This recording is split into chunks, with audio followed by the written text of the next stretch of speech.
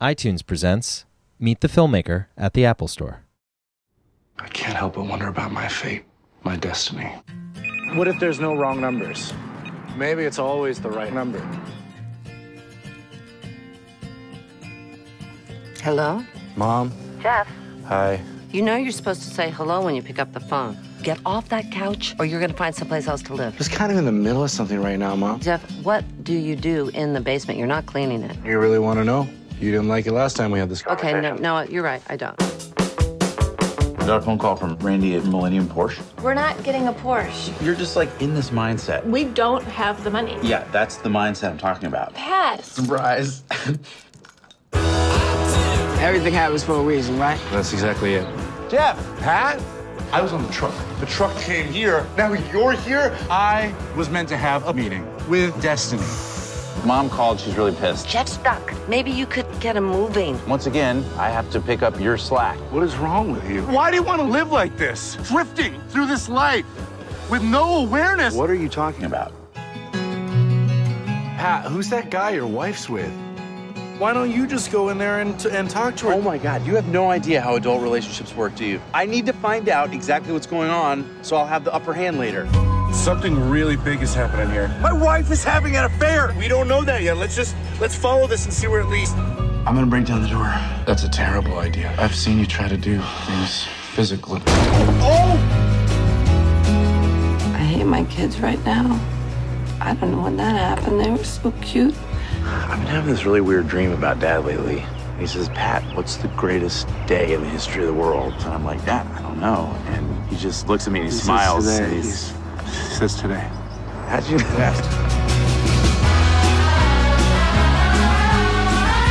Isn't the most important thing finding someone who sees you exactly as you are? Yeah. I just want to feel that we both want to, be in love. I want it so bad. Dude, you need to say that to her.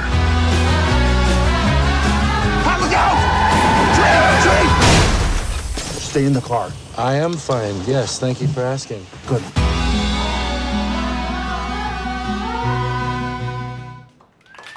Ladies and gentlemen, please welcome this evening's guest moderator, Jordan Hoffman, and tonight's guests, Mark Duplass, Jason Segel, and Ed Helms.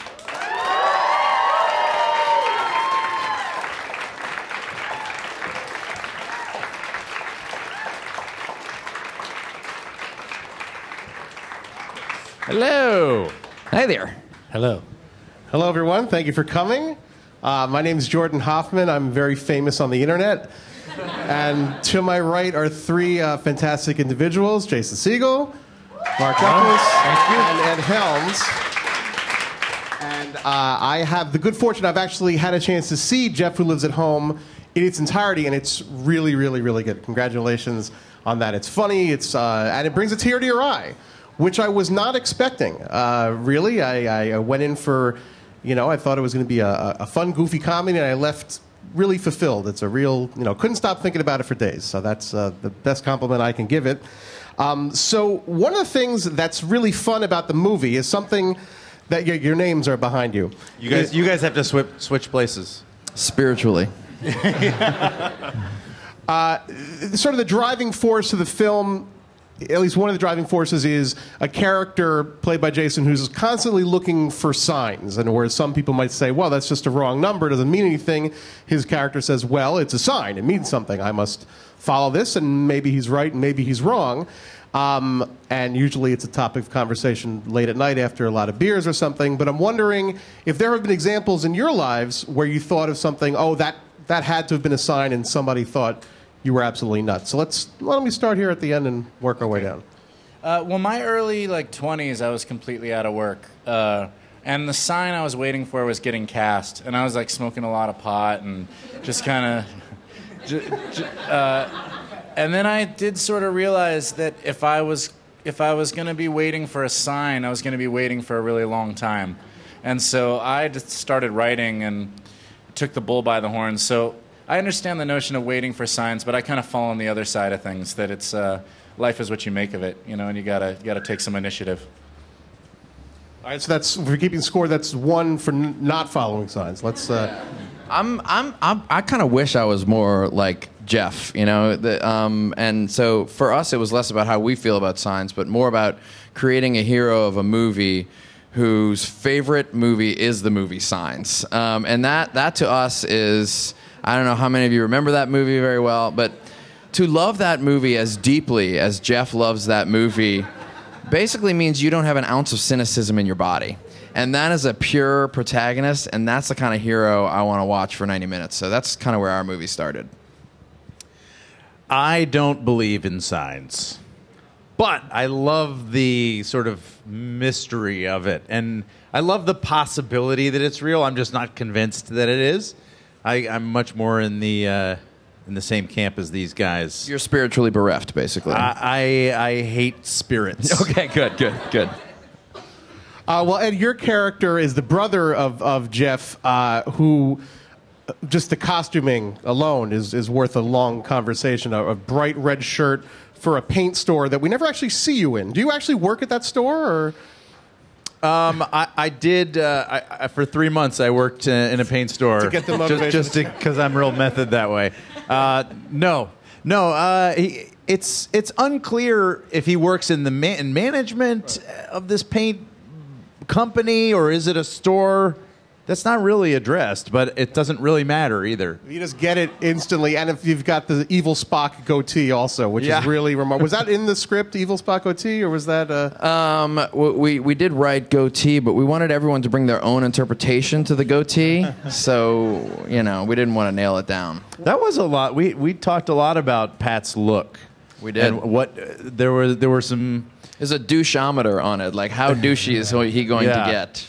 And there was some talk of like the hairstyle. What would that be? And I think we wound up in a pretty good place because like people have facial hair for lots of different reasons, and I think Pat is someone who just had facial hair for the wrong reasons, which is to cling to something that he thinks is cool but doesn't know. Well, that's kind of a lot of what his character is. But it's interesting because, it sounds like we're joking around as talking about the beard or the shirt, but it is a very, the script is very sparse in a way. There's only like the slightest hints at what these characters' other prior lives are, and you kind of have to fill in the gaps your own as they go on their adventure, which I quite like, actually. I think it's really refreshing in an era where so many movies shove things down your throat in a lot of bombastic scenes, which is something you don't get out of this. So the thing that struck me was, you see the title, Jeff Who Lives at Home. You say, oh, this is a movie about a guy who's a slacker. We've seen 500 man-child movies.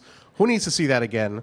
And within 60 seconds, we see your performance, and there's a very unique spin on this. So I imagine that you were very cognizant of the fact that the marketplace is somewhat glutted with stories of the man-child trope, which is a trope that I very much aspire to. Tell me a little bit how you developed the character and the English you put on the ball, so to speak, because Sure. it is a very unique spin. Well, I didn't have to do very much thinking. The brothers wrote the script just beautifully, and the character was really well drawn. I had never thought of him as a slacker or a stoner. I think of him as He is doing pot at like 10 o'clock in the morning. Yeah, but I think that's a side effect of being of waiting more than it is anything else. I think that he's Chauncey Gardner to some extent. He's a watcher, and he's taking everything in, and he doesn't feel the need to say or do anything that doesn't pertain to this journey that he's on. And so as a result, he's kind of crippled by it, but it's like the day that they chose to write about was the day that it goes down. Right. Yeah. But I never thought of him as a slacker. I just thought of him as like a coiled spring sort of laying in wait. Well, it's funny because you do a lot of physical comedy in this film, more so than I think you've done in the past, I think. But it's not like falling down stuff. There's a lot of like hiding and sitting in tubs and your legs are coming out. And there's a lot of stuff about you are tall. It's that I'm gigantic.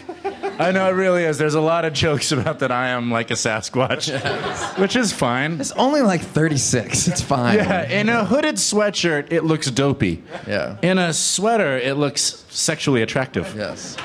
For what it's worth, I never thought of you that way until Thank this you. movie. And then I'm like, my God, he is a giant. He can't even hide behind a candy machine. This is I know. terrific. But I want to see more of that now. And now that I know that you have this in you, I want to see you hiding behind things in many it's really funny stuff. Thank you Your very much. dreams tonight are going to be super weird. Just Thank you. He meant it as a compliment. So, our friend Martin, so you are one of 50% of the director/writer team. 51%. Yeah. Right. You have a brother who's not here.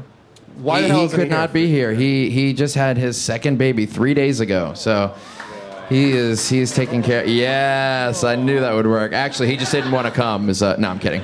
He really did have a child, and he wants to be here. And he's sorry he can't be here. I'm wondering what it's like for you guys working with a pair of directors, and not just two guys, but two guys who are brothers, have known each other their whole lives. Is that a unique experience? Or? It never felt for once like two separate people. It just felt like you were getting like double the brain for the price of one. I never saw them argue, and if they did, they handled it very quietly and walked off on their own. But it was more like mutual excitement to be watching what was going on. They're like Master Blaster from the Mad Max. Yeah, there's something infectious about like the way that Mark and Jay, and let's be honest, he's at the IBM store right now. Okay. The most boring store on But earth. for those of you out there, you'll hear he's at the boop boop boop store.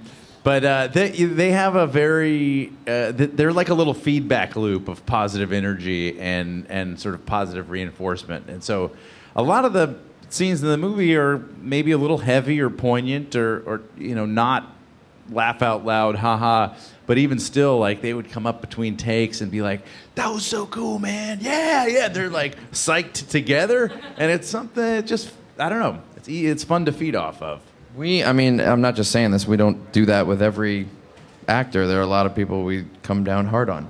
You guys, they were great in this movie, and they 99% of what they gave us was gold. And I think you brought up a good point that I think we would be remiss if we didn't talk about, is that while this movie is a comedy, it's very much a dramatic comedy in a lot of ways, and there's some things in this movie that I've never seen these guys do before, dramatically speaking, that I'm just super excited to show you guys, and I want the world to see. And it was somewhat similar what happened with Jonah when we did Cyrus. He got to do some different stuff. And then he ended up in Moneyball. So these guys are going to be in Moneyball 2 next year. Moneyballs. Moneyballs. Yes. It's funny that you mention, sort of the more serious stuff, because it does, when you start to learn why these characters are having the conflicts that they are, but it happens in such an unmaudlin way, which is so unique. I'm not going to name the names of movies that drive me crazy. Usually at the end of the year, the Oscar push movies that are so maudlin. This is just people that have trouble in their lives, and it's happening naturally. It makes me want to stand up and cheer. Wonder, for all three of you, how far do you know to go if you want to keep it restrained, where you go, well, this is an emotional moment, but we got to reel it in. Where is that line that clearly you want in there as the statement of your film, not to be too maudlin, basically? Well, one of the things I love about the way these guys write is that they create.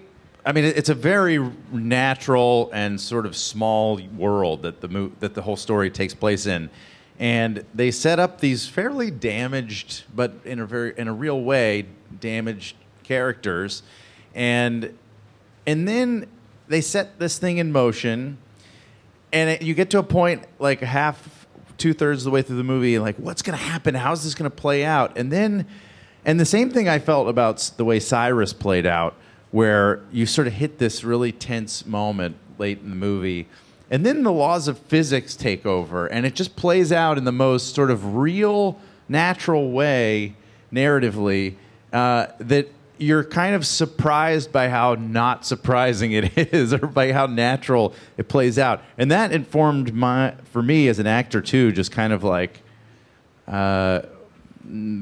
trying to just let that story tell itself and not try to like over emote or tell too much with what was going on. Basically, I don't know. I would say a lot of it was pretty restrained as a performer. It is really restrained, but I'm not putting a damper on. I'm not coming and going, guys, I was way over the top. Like they're in the zone, certainly, because by the time it gets to the dramatic stuff, we've shot the whole film in sequence.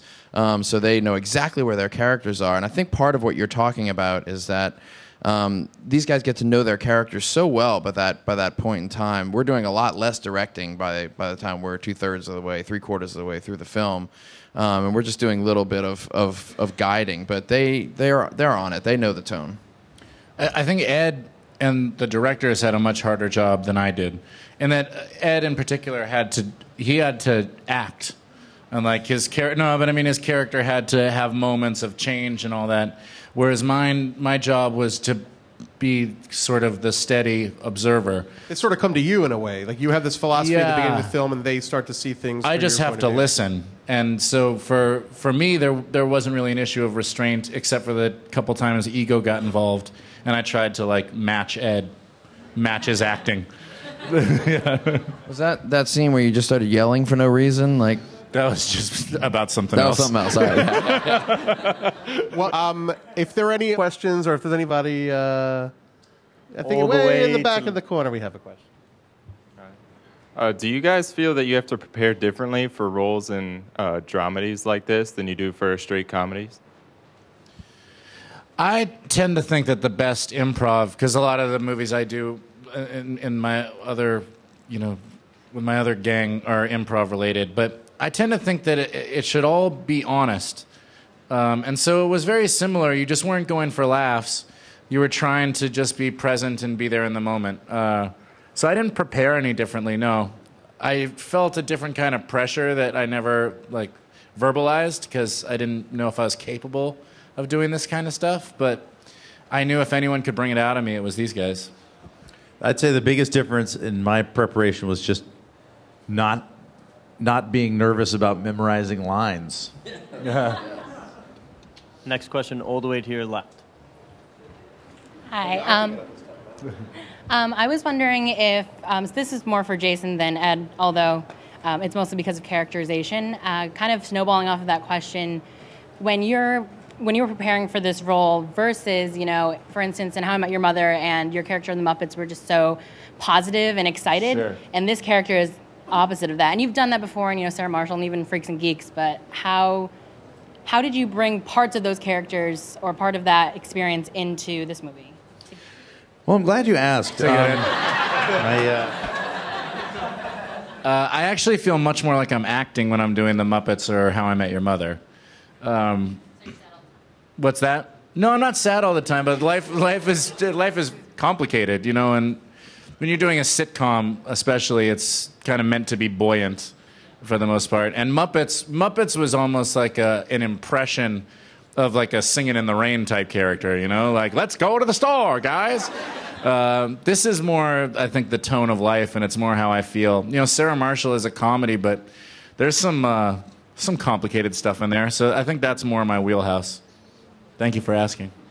Cool. Next question right in front of you guys. I just want to say thank you for coming. All right, you guys are geniuses. You're hysterical, hysterical. When you guys do movies, would you rather write your own stuff, or do you like getting directed and being someone approaching you saying, "I want you in my movie," or do you have feelings that I want to write my own? I want to get out there. I want to start writing all my own material, or do you? I don't know which one you feel better. Trevor. Well,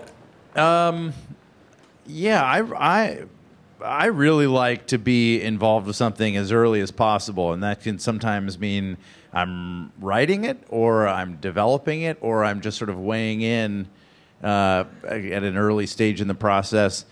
That to me it's important to always be doing that, just so you can have even the tiniest bit of control over your destiny in this wacky business. But it is also on a few occasions just this wonderful release to jump on somebody else's bandwagon, and like we both did on this movie, and just let these guys drive the train. And it was, I don't know, it was really fun. If you trust the people you're involved with, it's exciting. For me, I love writing, but it's somewhat of a function of necessity. I started writing because I wasn't getting cast in the parts that I wanted. Or there's a story I want to tell that doesn't exist for me to do. If someone else wrote Sarah Marshall, I would have been happy to star in it, but that wasn't going to happen. So it's a real honor to get sent scripts now by guys like this of that like caliber, and then just be asked to do it. All I had to do was show up and act. It was very, very nice. Next question off to your right. This is for Jason. This is 2 questions. How did you develop the character of Vector in Despicable Me through animation? And how were the Muppets developed and brought to life on screen? Sure. Vector, they gave me a sketch of the character very early, and so I just did a voice that I thought matched the way that character looked. Just a puny little villain. And Muppets, I started writing about 5 years ago because I loved them when I was a kid. Yeah, it's a lot of the same guys who did it originally, and so it was cool to bring them back. Yes, the puppeteers do all the voices.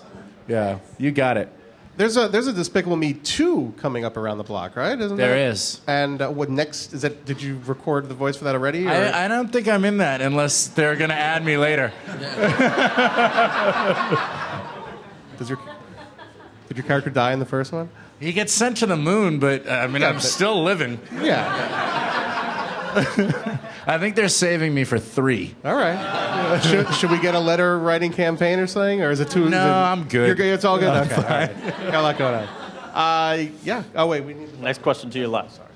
Hi. I'm interested in filmmaking, specifically comedy. And when I make movies, I kind of get stuck trying to make comedies because people don't take it seriously, or it's difficult to incorporate comedy and drama together. So I was wondering, as a director, how do you balance the two so people take your movie seriously, but you still have a lot of comedic elements that make it a comedy?